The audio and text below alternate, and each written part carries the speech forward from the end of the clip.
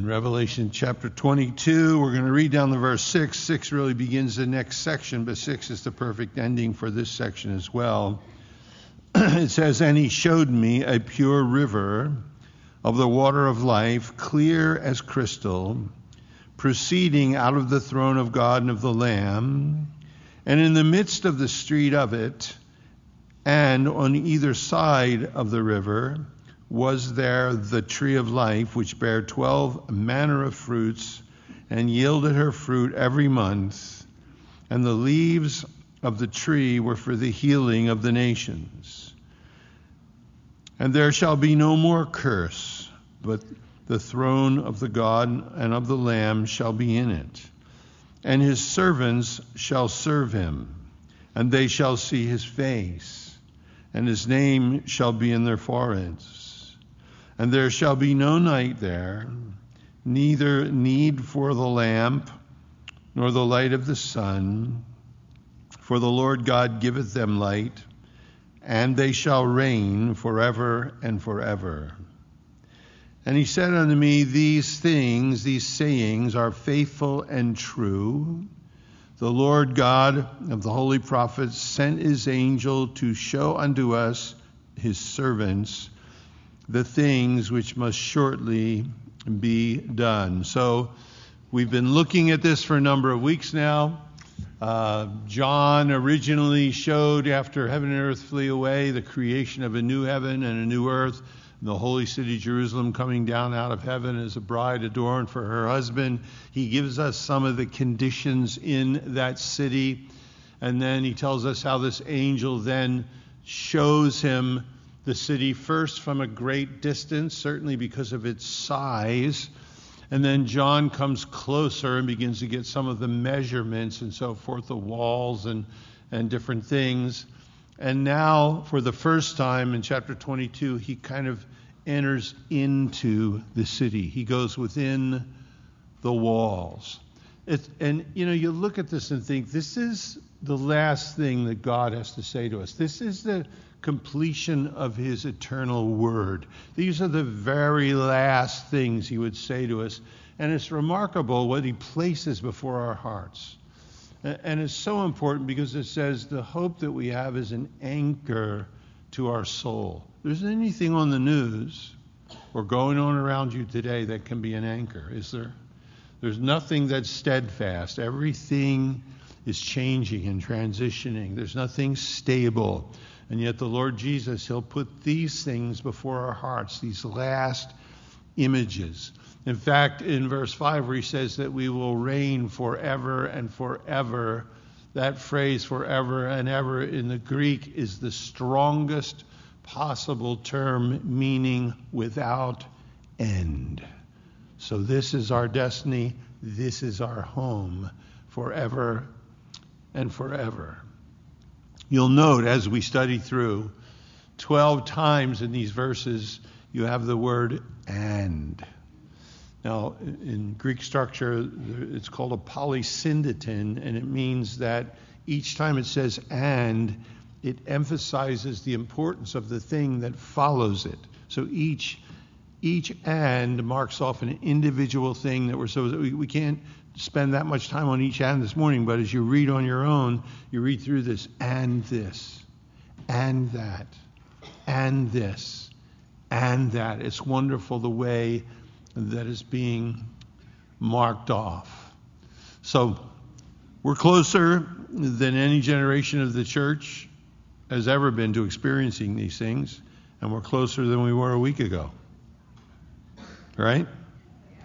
So here we go. Let's look at this. It begins by saying, "And he showed me," he is the angel that he's been talking with, and he showed me a pure river. That's how we know it's not earth. None of you have seen one of those. Of water of life, not the water of life, of water of life. It isn't its water characterized by life. It is water that is life. This flowing, proceeding, this river is life itself. It isn't It doesn't say there's a river bed here. It doesn't say that it's wet. We don't know.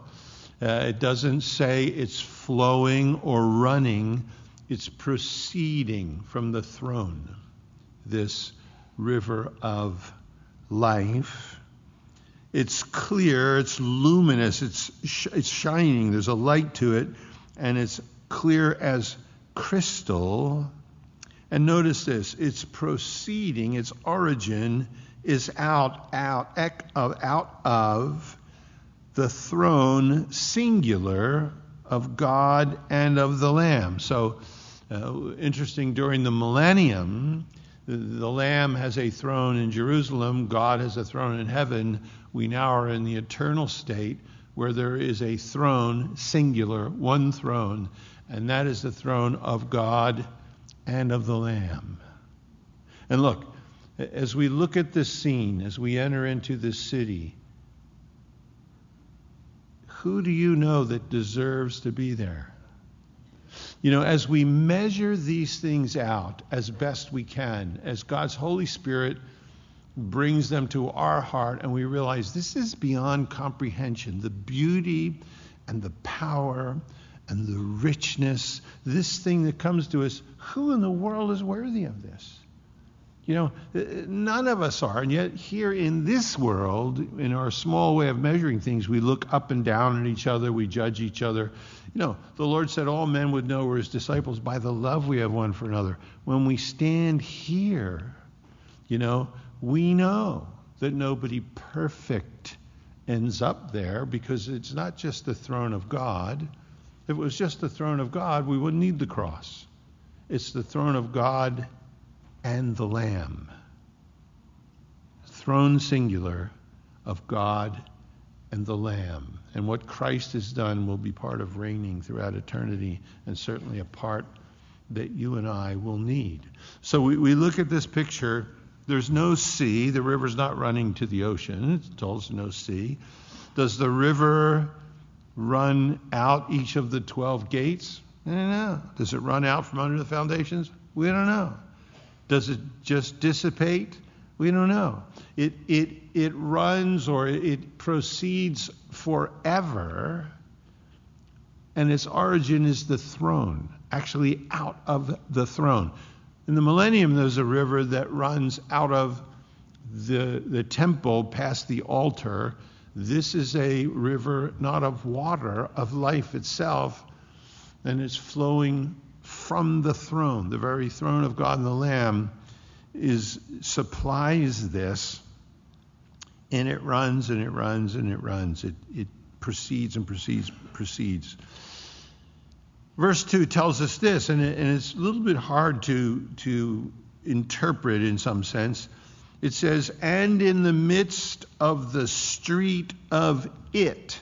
It there seems to be the river, so there's a street of it, the river.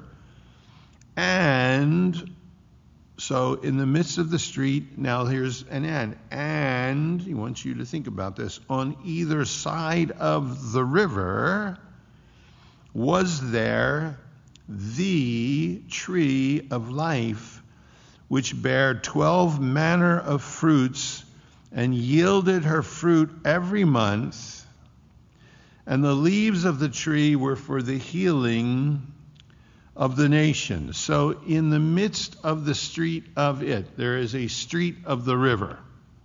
And when you read through the quote-unquote scholars, some are saying, well, there's the river's in the middle with the street on either side of it, and the 12, the tree of life growing alongside of that. Some say, well, there is the street in the middle, the river's alongside of it, and in between there's the tree of life growing. It's like they're trying to describe the Roosevelt Boulevard or something. They're trying to figure, how do we put this together? How do we make the description work? Look, it doesn't say that the river proceeds, that it's flowing in a riverbed. There's no gravitational force here. This is a river of life. Do we have an avenue? Just suggesting. Do we have a street? And is the river flowing over top of it? Can you walk right through the river? Is it life itself flowing from the throne of God, the street running under it, and the tree of life growing on either side? I don't know. And look, we're going to get there, and some of you are going to say, hey, Pastor Joe, you really bungled this one up. And I'm going to say, why are you still picking on people in heaven? You know. So we're not sure. You know, here's this proceeding river of life itself. Does it flow towards all the gates? How does it proceed? It is unending in its issue from the throne of God and of the Lamb. There's a street, pure gold, clear as glass, related to its progress. And then there's the tree of life there. You remember in Genesis chapter 2, verse 9, it said, and God placed in the garden the tree of the knowledge of good and evil and the tree of life. And God told Adam and Eve, there's one, you can eat anything. Oh, this huge, beautiful Garden of Eden. How many acres? We have no idea. Hundreds, we don't know. And he said, there's just one tree that you're not supposed to eat from. They said, where's that one? You know, like us, you know. And that was the tree of the knowledge of good and evil. The day you eat thereof, you will surely die. Evidently, before they ate of that tree, they could have eaten of the tree of life.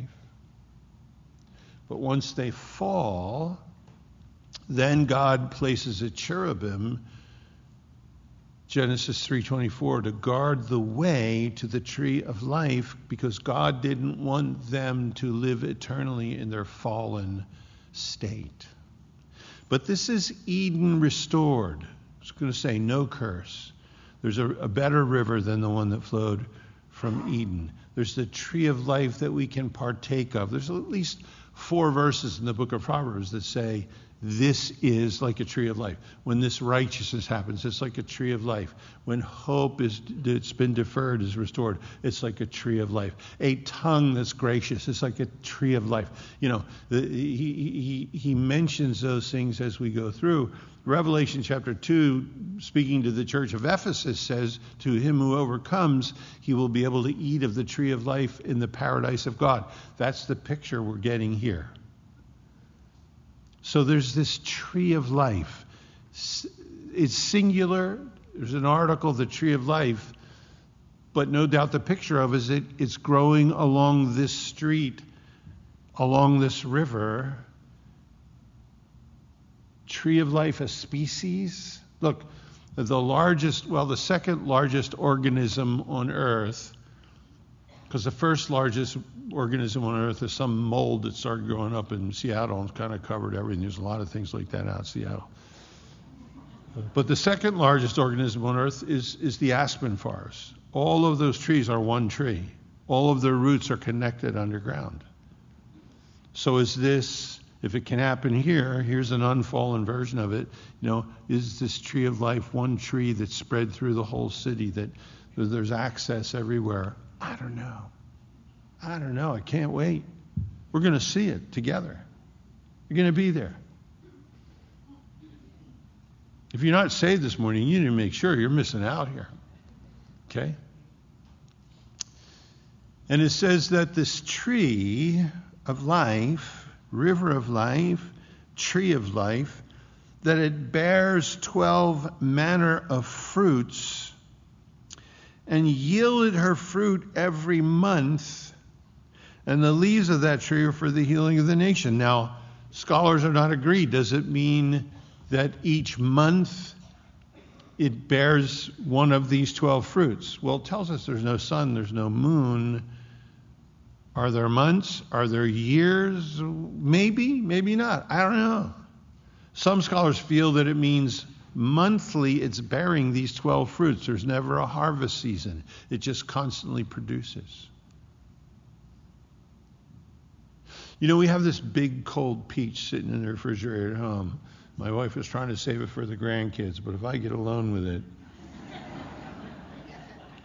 I love a cold apple. I love cold grapes. I love a big cold peach like that. I love it. Well, imagine what this is going to be like. So we'll be able to eat there. Jesus in his resurrection asked if they had anything to eat. That's how they know it was him. And they gave him, bread and fish. And, we'll be able to eat there. No cow. You don't need Jenny Craig. You don't have to worry about any of that stuff. This tree bearing 12 manner of fruits. And again, months. We don't understand what time is like there. There's no night, so there's never a time without light. Each month, we're not sure exactly if John is just describing what that means. Remarkably, verse 23 in the last chapter says, the city had no need of the sun, neither of the moon, to shine in it, for the glory of God did lighten it. And it tells us, by the way, and the Lamb is that light of it. Down here it tells us in verse 5, there shall be no night there, and they need no lamp, neither light of the sun, for the Lord God giveth them light. So we don't know what months are there used. We don't know any of that here. It's just he gives us this description. It's what God wants us to know. And he said, all right, this is enough for now. When we get there, it says, in the ages to come, we're still going to be learning of his grace. This city will speak our inheritance, incorruptible, undefiled. The Greek phrase fadeth not away means it never gets old. It never wears out. Never. Each experiential moment will be as overcoming as the first glimpse that we have of it. It'll never grow old. So here, time we don't know. Look, and then it says, and the leaves of the tree of life, were for the healing of the nations. Now, what does that mean? We know, next verse says there's no curse there. We've already been told there's no death, there's no sorrow, there's no sickness there. So what does it mean for the healing of the nations? The word in the Greek is therapeuai. We get therapy from it. It's used 4 times in the New Testament. Twice it's translated healing, and twice it's translated household. It talks about a household with a steward. The idea is there's care that's given there. Some of the classic Greek authors used it as beautification. Sometimes it just meant health. Sometimes it meant to be served. It seems to be a therapy here. There's no healing from sickness. So it's for the healing, it says, of the nations. There's some therapy. There's some beautification from the leaves. How does that happen? I don't eat leaves. I eat fruit. So I'm not sure. I just rub up against those leaves. However it is, it's like catnip, just however it is, there's a therapy. There's something in just the leaves. Is it just in their beauty? Is it just in the way that they hang? Is there something therapeutic to just experience it? I don't know. I'm ready. And notice, too, it says it's for the healing of the nations, plural. And that's a question mark. It's a problem. What are these? Again, some say these are nations outside of the city. They have to be nations of those that are born again. There's no sin. All that's gone. So they would be like Adam and Eve, and no Satan to tempt them. Would that then be perpetual paradise, those nations? They would have to be resurrected. Jesus said to the Sadducees in the resurrection, we're like the angels of God. We neither marry nor are given in marriage. How do we put this together? I don't know the answer to that. Is it just speaking about the nations that have come and filled the cities? God's gathered us out of every nation. I think the wonderful thing for me, as I watch the news today, and I look at this where God's mentioning the nations, you can write this down. God is not a globalist. Satan is a globalist. He tempted Jesus and said, here's all the kingdoms of the world and all the glory of them. They're given unto me, and to whomsoever I will give all of them.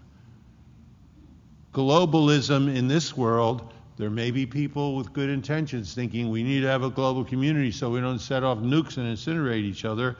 But there are also dark forces, and there are people who think they're so much smarter than we are because they're billionaires and trillionaires, and we're just peons. We're like ducks walking around pecking on stupid stuff, and if they don't look out for us, we'll never make it.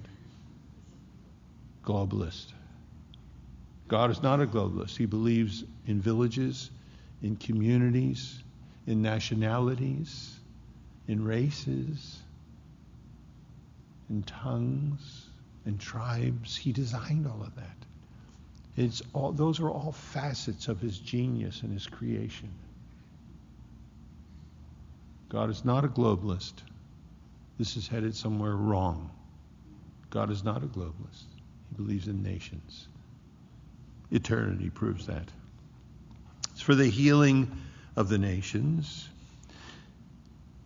Okay, so we have and on either side, and the leaves. Now we have and there shall be no more curse, which means it's a polysynonym, and you need to think about this. No more curse. What took place in Eden is revoked. No more curse. It's wonderful. That means no more sickness, right? No more thorns and thistles. No entropy. Things are not breaking down. There's no weeds. No mosquitoes. No chihuahuas. Well, they're part of the fall. You know, they must have been beautiful dogs before the fall. Now they're this little, and their eyes are drooling. You know, there's no chihuahuas there, you know.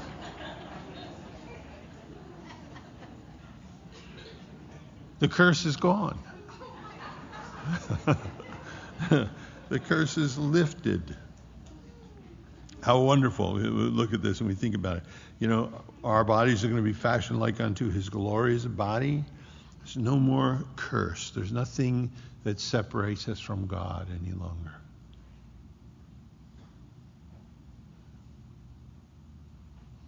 This corruption has put on incorruption. This mortal has put on immortality.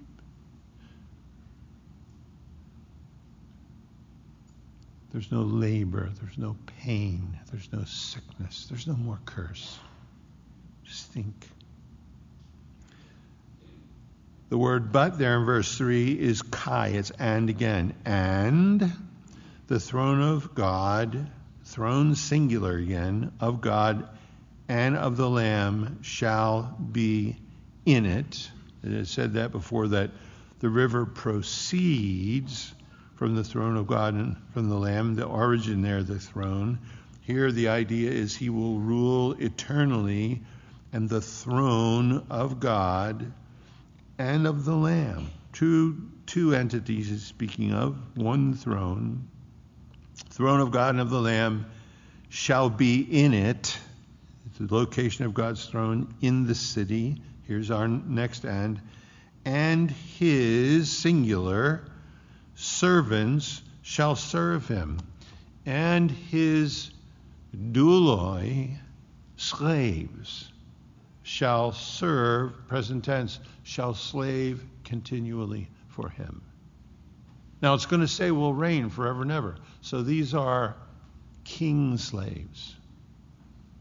You know, servant leaders, Gil calls them. These are kings that are slaves.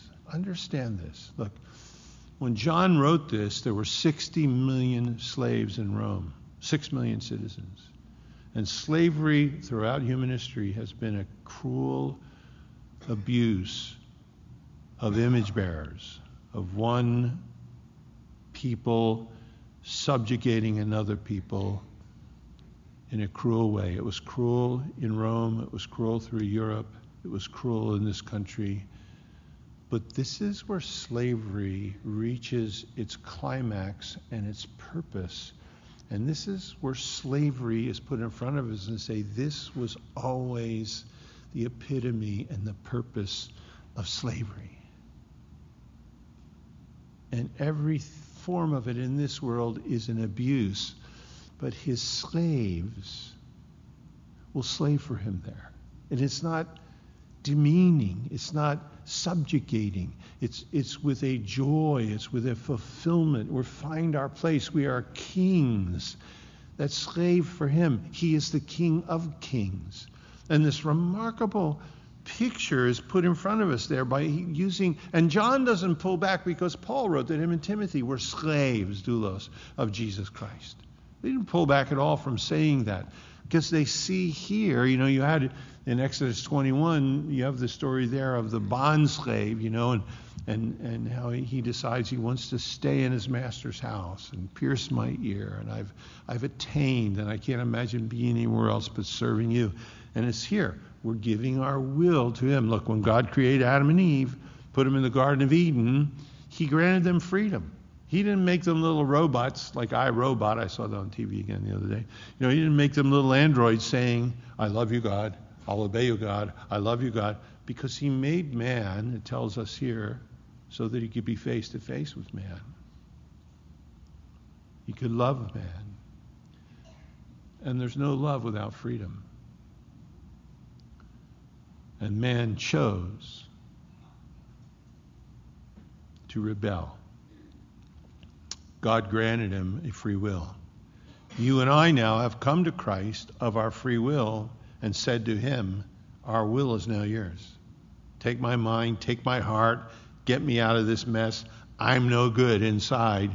You need to give me a new heart, a new mind. You need to take my will. And this is where it finds its ultimate purpose.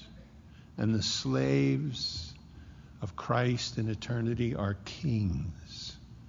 And there is no demeaning idea that's involved here. So it says that his slaves, his servants, shall serve him, the next and they shall see his, singular, his face.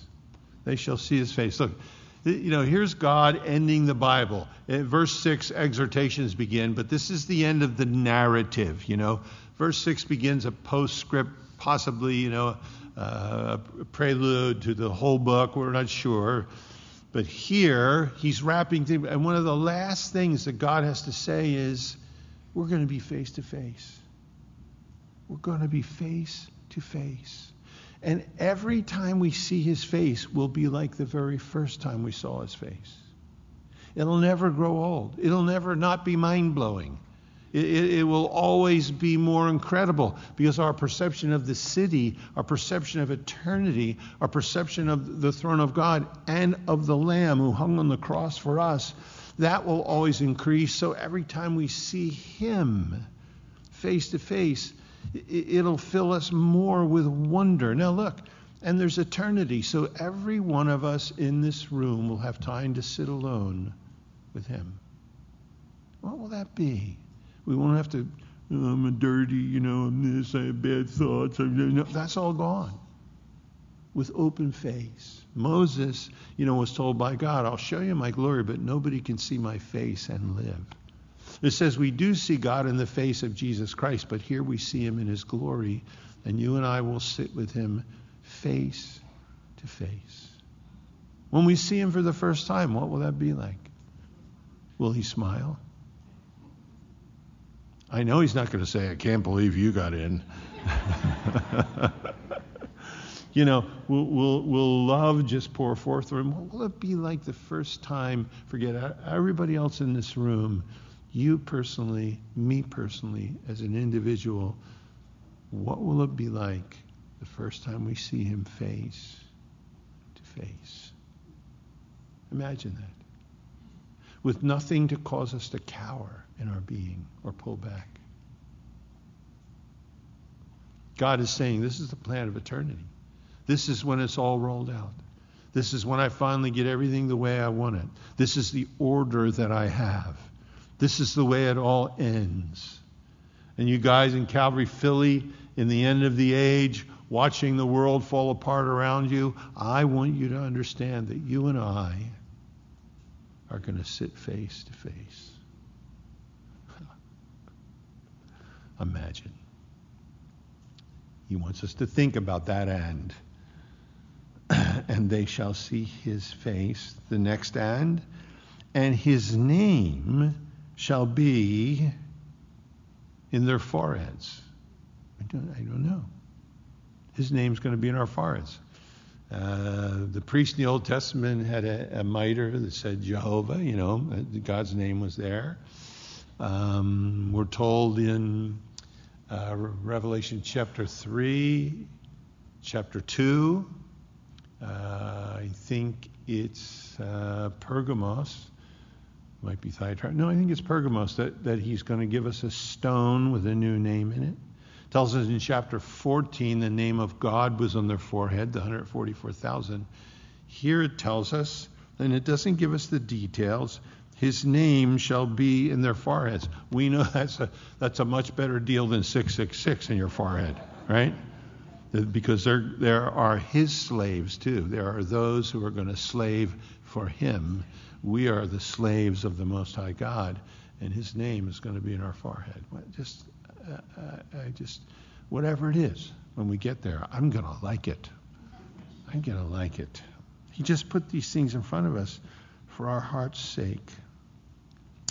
And the next "and," there shall be no night there.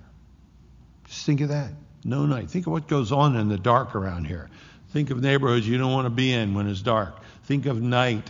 Think of darkness. People that are in outer darkness, that have refused Christ, that for eternity are separated in the lake of fire, there's never light there. There's never light. It's outer darkness. But here it says, in this environment, there's no night. And it says, and they need no lamp. There were no candles till centuries after this that had a wick, that were made of wax. These were all lamps that John knew. Nobody needs an artificial light of any kind.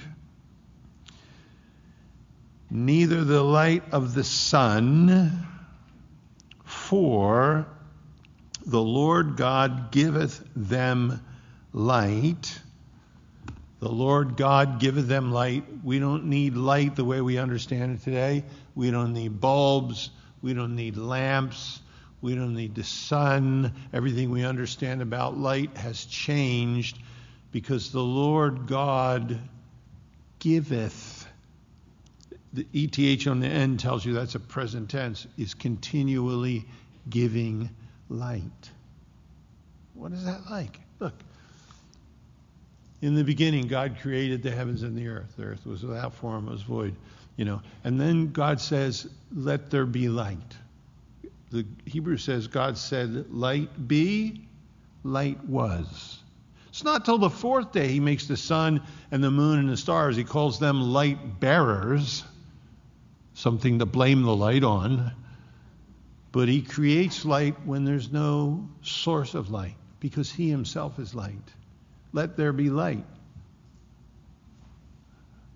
We need a bulb. We need a flashlight. We need the sun. We need something, not God in creation. And now it says we don't need any of those things because the Lord God continually gives forth light. And what will that light be like? Listen, he gives it forth and it sparkles through this river of life. It sparkles on this street that's clear as glass made of gold. It must sparkle through these trees. It sparkles through the walls of jasper and the foundations of precious stones. Everything in the city is reflecting and refracting light, and there's a continual giving of it from the person of God himself. And it's not light like we have known or understood. I'm ready. The Lord God giveth them light. And then the end says, and they shall reign, the servant kings, they shall reign, and then it says, forever and forever. The phrase in the Greek that gives us the greatest sense of there's never any end to it. Now, what does that mean? Reign. Reign over who? Reign where? It says there's going to be nations. What does that mean? We know this. God does not retire. It's not like when he finally gets to this place, he starts getting Social Security or something, right? Medicare. This is the beginning for him, not the end. He's finally get everything in a sense where he wants it. What happens then? What are nations? Where will we reign? How do we serve? Well, he doesn't even bother to go. He just says, okay, here's the dribs and drabs you need to know as you're traveling through that miserable situation you're in. And if you take these things seriously, it'll be enough to hold you. It'll be enough to keep you until I can get you home. When the Queen of Sheba saw Solomon's temple, she said, the half hath not been told me. When we see this, we don't have fractions small enough. The quadrillionth hath not been told me. Just imagine what this will be like. Now, verse 6, which kind of begins the next section, but ties this whole section together. And he said unto me, the angel is still speaking, these sayings are faithful and true, and the Lord God of the holy prophets sent his angel to show unto his servants things which must shortly be done. Listen, the first verse of the book says, the revelation of Jesus Christ, which God gave unto him to show unto his servants things which must shortly come to pass. He said the first thing in the first verse, he's saying again here as he wraps things up. Remarkable. And look, he says these words are faithful and true, because people are going to read through this, particularly in our technical Western civilization, and say, you really believe that stuff? It's almost too good to be true. The angel's got to say, as God wraps up these images, no, you need to understand. What you're hearing, these sayings, they are faithful, which means dependable. Trustworthy is the sense of it. You can bet your life on these things. These sayings are trustworthy, and true is genuine. One scholar I read translated without fiction. I like that. These sayings, look, here we are, 2021. Where are we going? What's happening? What's going on around us? I don't want to think about it. I don't come to church and think about that. I don't blame you. But we know these things here, these are certain. What goes on around us is not trustworthy. The voices that we hear around us in the media, not trustworthy. We listen to all this stuff. We hear all these people. We're thinking, who do I believe? Who don't I believe? What in the world? Jesus said, what I'm telling you is going to go with the church to the end of the age. And when you sit there on Sunday morning in Calvary Chapel of Philadelphia, closer to my return than any generation of the church, and the world around you is doing all of the things I told you that it would do, and the morals are pulling you down the way I said it would pull you down, and the apostasy is happening the way I said it would happen, and satanic influence is happening the way it happens, and there's hatred and lawlessness. In the middle of all that, I want you to remember that these things are trustworthy and they are genuine. These are the things you can trust in the middle of all that insanity. These sayings are faithful, trustworthy, true, genuine. And look what it says.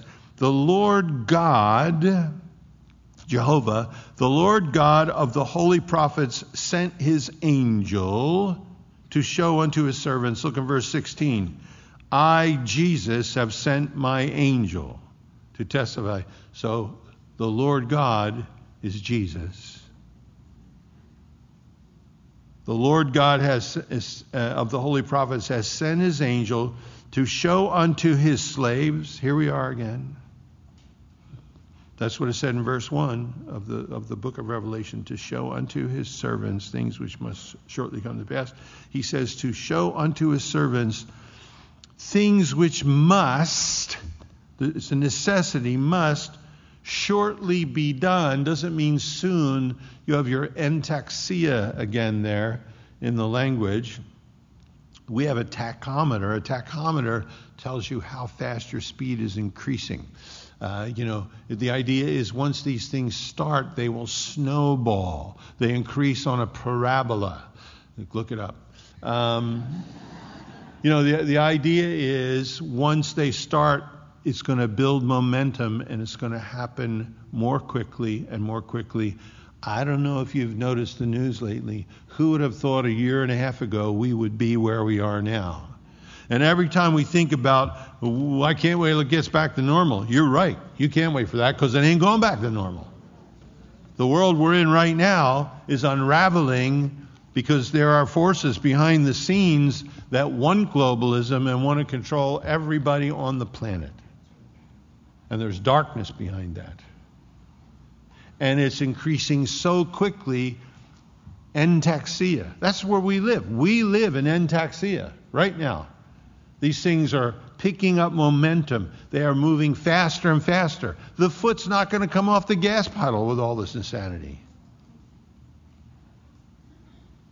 But that's not what we're supposed to think about. We're supposed to say, hey, entaxia, that means Jesus is coming in any minute.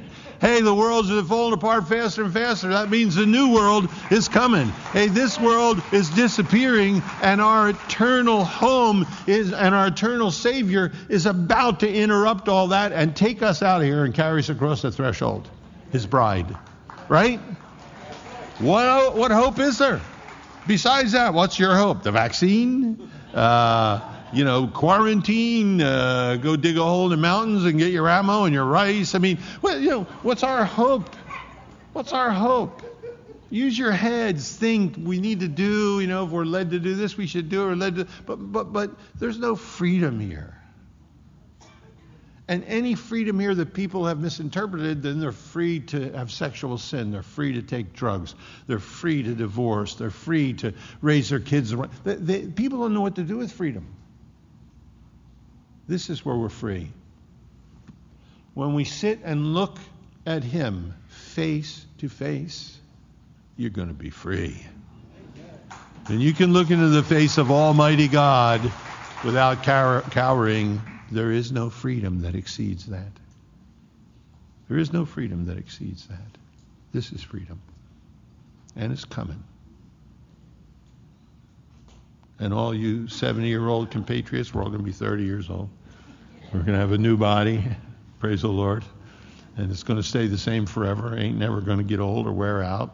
I'm looking for the new model. An upgrade, right? Software stays the same, but we get an upgrade in the hardware. I'm looking forward to that, and it's coming. Let's stand. Let's pray together. Read ahead. Read ahead now.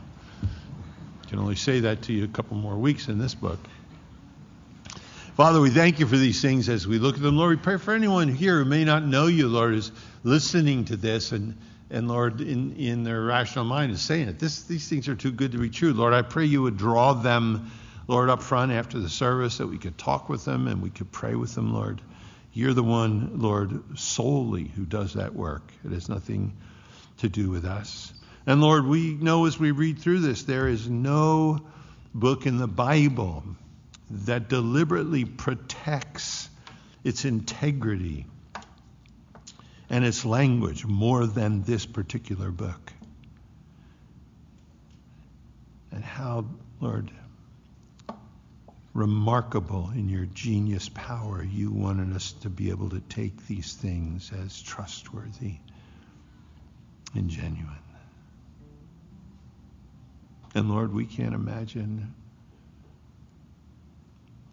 though our hearts, Lord, are moved by it, we can't imagine what it's going to be like to see you face to face, Lord. Thank you, Lord. Thank you. We pray in your name. Amen.